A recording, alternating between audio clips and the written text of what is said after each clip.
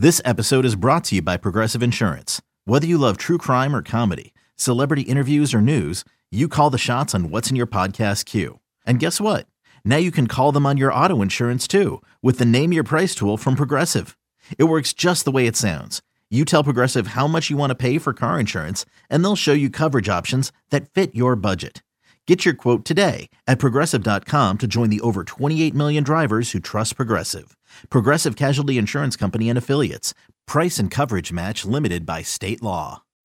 When you need mealtime inspiration, it's worth shopping Kroger, where you'll find over 30,000 mouth-watering choices that excite your inner foodie. And no matter what tasty choice you make, you'll enjoy our everyday low prices, plus extra ways to save, like digital coupons worth over $600 each week. You can also save up to $1 off per gallon at the pump with fuel points. More savings and more inspiring flavors make shopping Kroger worth it every time. Kroger, fresh for everyone. Fuel restrictions apply. You are listening to the Fly the W670 podcast. This is season 2, episode 26, Rockin' the Rangers. Don't forget to listen, download, review. Most importantly, subscribe to our podcast. Follow us on the socials, Fly the W670 on Twitter, Instagram, and Fly the W on Facebook, or email us, flythew670@gmail.com. Crowley, happy Monday, and let's talk about the Cubs winning a series over Wrigley Field. Yeah, it was a fun weekend, man. I'll tell you that much. I know it all didn't end the way you want, but win series and you're going to win the division. That's about as simple as it goes. And, we had the Justin Steele party on Thursday, which was an absolute blast. Justin's a great kid. Got a chance to interview him, meet his family, great people. I was at the game on Friday, and so that was a lot of fun. And so this was the first interleague series of the season. Remember, all 30 teams are going to play for the first time ever this season. So you're going to have a lot of these interleague matchups. And like I said, I was at the game Friday, but Stroman made his second start. That was his 200th career start. And let me tell you, he did not disappoint. From the moment he comes out from underneath that bullpen, he's kind of getting the crowd, amped up. He's just a lot of fun. And he went 6 innings pitched. He gave up only 2 hits, 3 runs, 6 Ks. Never in really too much trouble other than the 6th when he hit Josh Smith with a pitch. You got Marcus Semien to ground out. Smith advanced to second. Seager walked. Then he got Nathaniel Lowe to strike out. Walked Adolis Garcia to load the bases before Josh Jung grounded out to end the threat. But other than that, he just seemed in command the entire game. And I think this is what – I don't know why some free agents struggle their first year in Chicago. I can't say if it was because of the lockout. I know he didn't like that last year, but I would just say that it was absolutely just so much fun watching him pitch, so much energy. Whenever someone makes a good defensive play or anything, he's just very animated out there, and it's a lot of fun. Yeah, he was a lot of fun to watch. I had a mix of the game on Apple Plus, and then also listening to Pat and Ron on 670 The Score. Good mix. Got coverage from both. He was really, really good. And I think it's an interesting comment you made, Crawley, about maybe some of the pressure, some of COVID. Maybe that had an effect on him, and he's kind of settling in, if you will, and being more comfortable being. And I think he likes the fact that he's the ace, right? I think he likes the fact that he's first in the rotation, and I think he thrives off of that. Yeah, and what you really saw on Friday was a lot of strikeout. You saw some strikeouts and a ton of groundouts, right? And that's when you know Stroman's on. In this game, he had 8 groundouts and 6 Ks. Only the 2 hits and then 1 line out to center were the only balls to make it out of the infield. So that just shows you, you combine that with this defense, and that's what you're going to get. So per Elias, Stroman is the first Cubs starting pitcher with consecutive outings of 6+ shutout innings to begin the season since Mike Bielecki in 1991. Fourth starting pitcher in Cubs history to begin the season with 2 scoreless outings of 6 innings or more. Get this one, Dustin. He's allowed 1 or fewer runs in 7 of the last 9 starts, dating back to August 30th. His ERA in that span, 1.67. That to me is an ace. That's an ace. You're right. And we talked about that a lot last year during the podcast, whether or not he was an ace, whether or not he could lead a staff. And I'll tell you what, if he continues to build as he was coming off of last year into this year, yes, he answered the question. Yes, he is an ace. Now, Nathan Eovaldi was the losing pitcher, but he did a great job. This was a great pitcher's duel. Bottom of the fourth, Nico Hoerner, the straw that stirs the drink for the Cubs, singled for the Cubs' first hit of the game. Swanson grounded out to third, but Nico was out at second, but Dansby was safe at first. Ian struck out swinging, but Dansby stole second. Cody Bellinger hit one to right field, and the Cubs were up 1-0. I kept thinking, Dustin, that's one of those things that if the shift was in place and you're talking about a left-handed hitter like Cody Bellinger, I think that would have been an out. Instead, absolutely right. Great point. Absolutely it would have been. No doubt about it. Right. Goes for a single, and so the Cubs are up. And then the bottom of the sixth, the Cubs hit back-to-back singles by Tucker Barnhart and Nico Hoerner. Swanson hits into a 5-4 double play, but Tucker was able to, was at third with 2 outs when Ian Happ doubled the center. Bounced off the glove of Adolis Garcia. That was Cubs got a break on that one, gives them a 2-0 lead. Leiter and Fulmer come out of the bullpen, with Fulmer getting the 2-inning save, giving up 1 hit with 4 Ks. But Cody Bellinger hit an RBI single in the fourth, is 5 for 12 with a home run and 5 RBIs in his last 3 games after starting the season 0 for 11. That was after Saturday's game. So I know you like that, Dustin. Yes. And nice bounce back.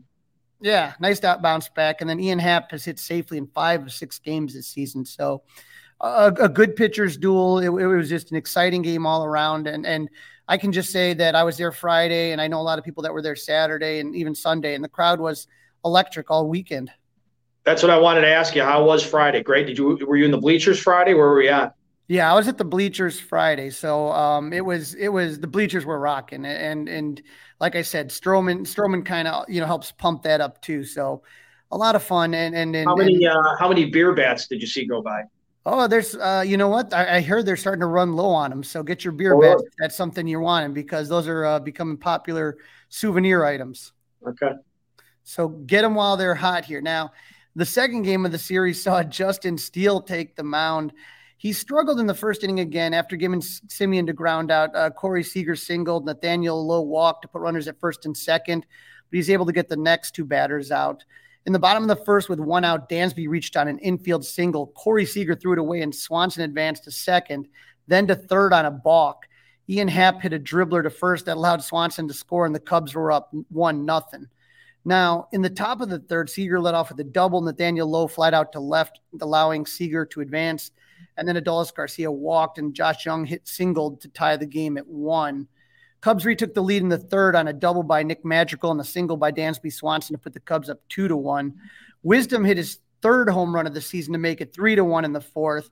And then Eric Hosmer drove in 2 runs in the 6th to score Mancini and Wisdom to make it 5-1. But the play that really got everybody talking, Dustin, was in the 7th inning, right? Trey Mancini leads off with a single to drive in Nico Hoerner to make it 6-2 in the in the 8th inning. And the Cubs, so when they added 4 in the 8th to make it 10-3, with 2 outs, Yan Gomes hit a solo home run. Madrigal and Hoerner hit back-to-back singles, and then Swanson walked to loaded the bases for Ian Happ. Now, Ian Happ hits a ball straight up the middle, scoring Madrigal and Hoerner, which, Hoerner's speedy, no doubt about that. But the Rangers center fielder, Adolis Garcia, kind of made a lackadaisical throw to second. Seager bobbled it, and Swanson never stopped running. He scored all the way from first on a single straight to the center fielder. He just beat the tag when he was called safe. He jumps up screaming and pumping his fist, and that's where you could really see Wrigley rocking. But seriously, what a heads-up base running play. Yeah, great on the bases. He's been everything and more, I think, Crawley. I couldn't be more pleased with how he has played so far to start his Cubs career. He's been better than advertised. Yeah, they were laughing after the game. They interviewed a bunch of the different players. Patrick Wisdom said the energy is there. We feed off of it. We were doing that in the dugout too. We just know how important runs are in this game, and especially late in the game, you could put the game out of reach. So it's like he doesn't take plays off. And Ian Happ was kind of laughing a little bit because he hits that single and then he kind of turns back to first base to talk to the first base coach, and all of a sudden out of nowhere, this crowd cheers again, and the first base coach and Ian turn around and there's Swanson, sliding in. I mean, that never should have happened. So never should have happened, right? That was absolutely great. So Steele went 6 innings and gave up 4 hits, 1 run, 4 walks, and 3 Ks. Keegan Thompson, Brad Boxberger, and Michael Rucker all came out of the pen. Thompson and Rucker each gave up a 1, but Steele has made a quality start in 5 of his last 6 outings, but had a 7-start streak of 5 strikeouts or more snapped. So the strikeouts weren't there, but again, efficient, not giving up runs, able to kind of get out of it. I wanted to put this tweet up. This is something, and again, talking about Marcus Stroman kind of being the ace here. This was a little exchange they had. Stroman said, Steele and the squad were rocking today. Great energy in the stands. Love to see it. And Justin Steele replied, just following your lead. Show me the way with a salute emoji. And Marcus says, all year, my dog. I mean, you just love that, man. That's just great. It's awesome. Yeah, it's awesome. They seem to be a really connected group. They're feeding off of each other, and as you know, the quote there from Wisdom, feeding off of the crowd as well. So very cool. And everyone contributed to offense on this game. You know, clearly when you score 10 runs, you know, Trey Mancini had 3 hits. Horner, Swanson, Wisdom, and Madrigal each had 2 hits. Ian Happ drove in 3 runs, and Wisdom and Yan Gomes hit home runs. Texas committed 5 errors in the game, and the Cubs took full advantage of them. But I am going to tell you, Dustin, I was watching the game on Sunday, and, you know, it was Easter Sunday. My mom asked me to run to the store to pick something up that they ran out of or whatever. And I'm listening to Pat and Ron. It was really Zach and Ron. Pat was doing TV for Marquee. And the one thing that Coomer said is, I will tell you this, after the sloppy game that the Rangers played on Saturday, he says Bruce Bochy is going to have his guys ready to play, and they absolutely were. And I thought the Cubs played one of their sloppier games on Sunday. Hey, it's Kaylee Cuoco for Priceline. Ready to go to your happy place for a happy price? Well, why didn't you say so? Just download the Priceline app right now and save up to 60% on hotels. So whether it's Cousin Kevin's Kazoo Concert in Kansas City, go Kevin, or Becky's Bachelorette Bash in Bermuda, you never have to miss a trip ever again. So download the Priceline app today. Your savings are waiting. Go to your happy place for a happy price. Go to your happy price, Priceline. Right. I'm not a fan as much as I love Trey Mancini. I don't like Mancini in right field. I don't know why Patrick Wisdom needed the start of yesterday off. If you're going to have Nick Madrigal in the game, I think have him DH at this point. He can't make that throw. He's having a hard time making that throw from third to first. If it's not very routine, he's putting out way too much effort. So there's a couple things you could question David Ross from that lineup on Sunday. Yeah, it just there were issues, and you know, series is in the bag. You're going for the sweep. Jameson Taillon was looking to bounce back from a rough debut, but to me, the offense, the defense, and the bullpen could not help him out. After a first clean inning, Taillon gave up back-to-back one-out singles to Josh Smith and Jonah Heim. This is going to be the story of the game. The bottom of the lineup for Texas really did damage. Runners at the quarter, Travis Jankowski hit a ground rule double to make it 1-0. Then Bubba Thompson reached on a fielder's choice, and this is what you're talking about. Madrigal makes a nice play. He snags the ball, and then he dives to third to try to get Heim out. But he didn't get the out, and then he tried to throw Thompson out. Bubba Thompson's extremely fast, and he threw the ball wide of first, and I'm glad, you know, the first baseman didn't get injured on that one. Very dangerous play. But Heim scores, and runners move up to second and third. I mean, that was one he should have put in his pocket, plain and simple. Plain and simple. And then Marcus Semien, this is the other one you're talking about. Marcus Semien hit one that Trey Mancini, I mean, he looked like he was doing the field sobriety test out there after I go to a Cubs game. I mean, he was just kind of weaving around, totally missed the ball, bounced off his glove, goes behind him, and that ended up scoring Jankowski and Thomas, and that gave the Rangers a 4-0 lead. That's not going to count as an error with those 2 runs coming in, but a halfway decent right fielder makes that play.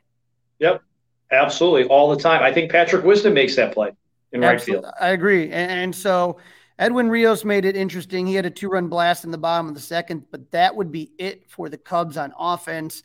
In the top of the fourth, Jankowski reached on an error by Eric Hosmer, so that was the second error of the game. Again, I would have given it a third error with that Mancini play, but Jankowski steals second, and Bubba Thompson hits a chopper that goes over the head of Madrigal, and the Cubs were down 5-2. Now, if you ever seen Nick Magical and Patrick Wisdom standing next to each other, you'll notice a difference. And maybe, again, Wisdom being taller, bigger reach, maybe he makes that play. I'm sorry, I don't want a 5'7" third baseman. It just, doesn't do anything for me. Yeah, again, if you need him in the lineup, then have him DH at this point is my thought. Yep. Javier Assad, who we were so excited about after the World Baseball Classic and spring training he came into the game in the sixth. He gave up 2 singles, a double, a triple. That puts the game out of reach with the Cubs down 8-2. So Taillon pitched 5 innings. He gave up 6 hits, 5 runs, but only 3 of them earned, 1 walk and 7 Ks. So I felt like, especially like after the first 2 innings, he really kind of got into a groove. Just the defense really let him down. Yes, and that can have an effect on you out there on the mound, right? I mean, if the defense is playing poorly behind you, you gotta try to block it out. But I get why guys get frazzled by the bad defense behind them. Yeah, Assad went 3 innings. He gave up 4 hits, 3 runs, 1 walk, and 3 Ks. Merriweather pitched a scoreless inning, but the offense only scored 2 runs on 7 hits. Those 2 runs coming off the bats of Edwin Rios. Nico had a bad game, unusually bad game offensively. He was 0 for 3, and he hit into 2 double plays. Swanson was 0 for 4. The Cubs were 0 for 4 with runners in scoring position. The team left 6 men on base. But, Dustin, I keep going back to this idea of right field, and I don't think people understand how difficult it is to play right field at Wrigley Field, to play any of the outfield in Wrigley, to be honest, but right field especially. And over the years, we've had some fantastic right fielders, whether you're talking about Jason Hayward or whether you're talking about Andre Dawson or just great guys. It is hard with the wind and the sun. It takes a lot of time. You can't just sit there and be like, oh, Trey Mancini, he's played a couple games in outfield in his career. We can put him out there, and especially in April, and think that that's going to be easy. It really isn't. And so that play, and I'm going back to the Miles Mastrobuoni play, I want to say against the Brewers, certain things that it's just not easy to get that done. And I guess for me, I felt that Nelson Velasquez was a guy, if you've been listening to this podcast, he's been a guy that I felt that he never got, when he came up last season, he didn't get the starts that he needed to really kind of get into a groove. And that's why, like I said, I have no problem with Morel down in the minors or something like that. To me, I'm looking at Nelson Velasquez, and he just he was named the minor league player of the week. Okay. And so I'm just trying to figure out why this guy who, just didn't get a shot on that one right here. That's the thing that I guess just kind of bothered me, is that I would have loved to have seen Nelson Velasquez up there. He has power. He's a good right fielder. I thought messing around with this whole Mastrobuoni and trying Mancini, I don't want to see him in right anymore. If it is no more Mancini, no more Mancini in right field. I appreciate the fact that he's willing to do whatever they ask and play wherever they ask him to go. I really appreciate that. He's a wonderful teammate. I'm sure he's great in the clubhouse, but you got to keep this guy healthy. He does not need to be out there looking awful out in right field.